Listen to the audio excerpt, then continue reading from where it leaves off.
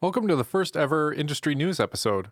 The idea of this new weekly episode is that I'll review interesting links that I found throughout the week that you might also want to check out. Alright, so let's dive in with a few interesting links for this week. So a little while ago, PagerDutys had this cool post where they walked through their incident response process. What I thought was cool about this is that they walk through about being on call, what to think about before, during, and after an incident, along with lots of training links. There's also a lot of subpages in here. This will likely come in really handy if your team is putting together these type of procedures for your office.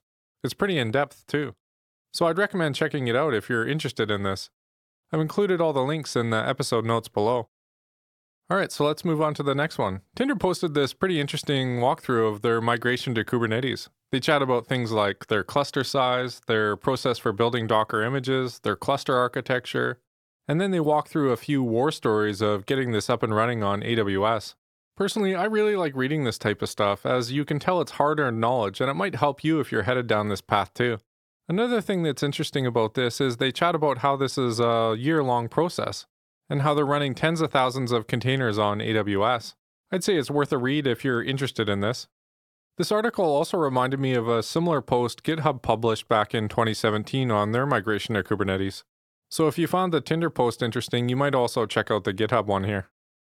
Alright, so let's move on to the next cool post. I found this interesting page with a few quick tips and common mistakes that might happen at the command line. I personally use this second suggestion here for redirecting output very often. Say for example that you have some process that you're running in the background and it's spitting out a lot of logging data, along with some errors if things go wrong. And your intent is to capture both the standard out and standard error message into a single log file that you can later review if needed. Well, you can use this very useful pattern here.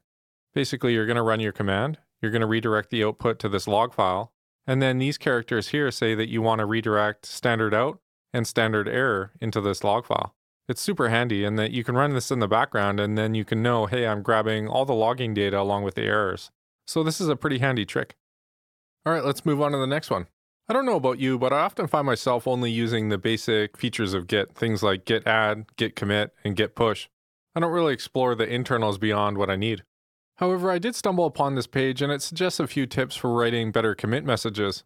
But the sort of interesting thing here is this link to the Pro Git book. I didn't know it was published online for free. So if you're looking to brush up on things, you might also want to check this out. I've included the link in the episode notes below.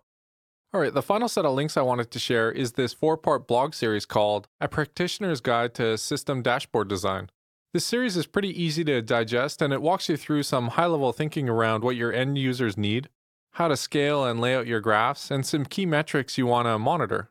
Personally, I found the review and summary sections in these blog posts particularly interesting as they're packed with useful tips and tricks. I'd recommend checking these out if you're looking to configure some internal dashboards. Or maybe you just want to refresh what you're already doing. Alright, that's it for this episode. Please let me know what you think of this new episode format. My thinking is that on a week-to-week basis, I'll just jot down a few interesting links that I find and we'll do a quick episode on it. Alright, see you later.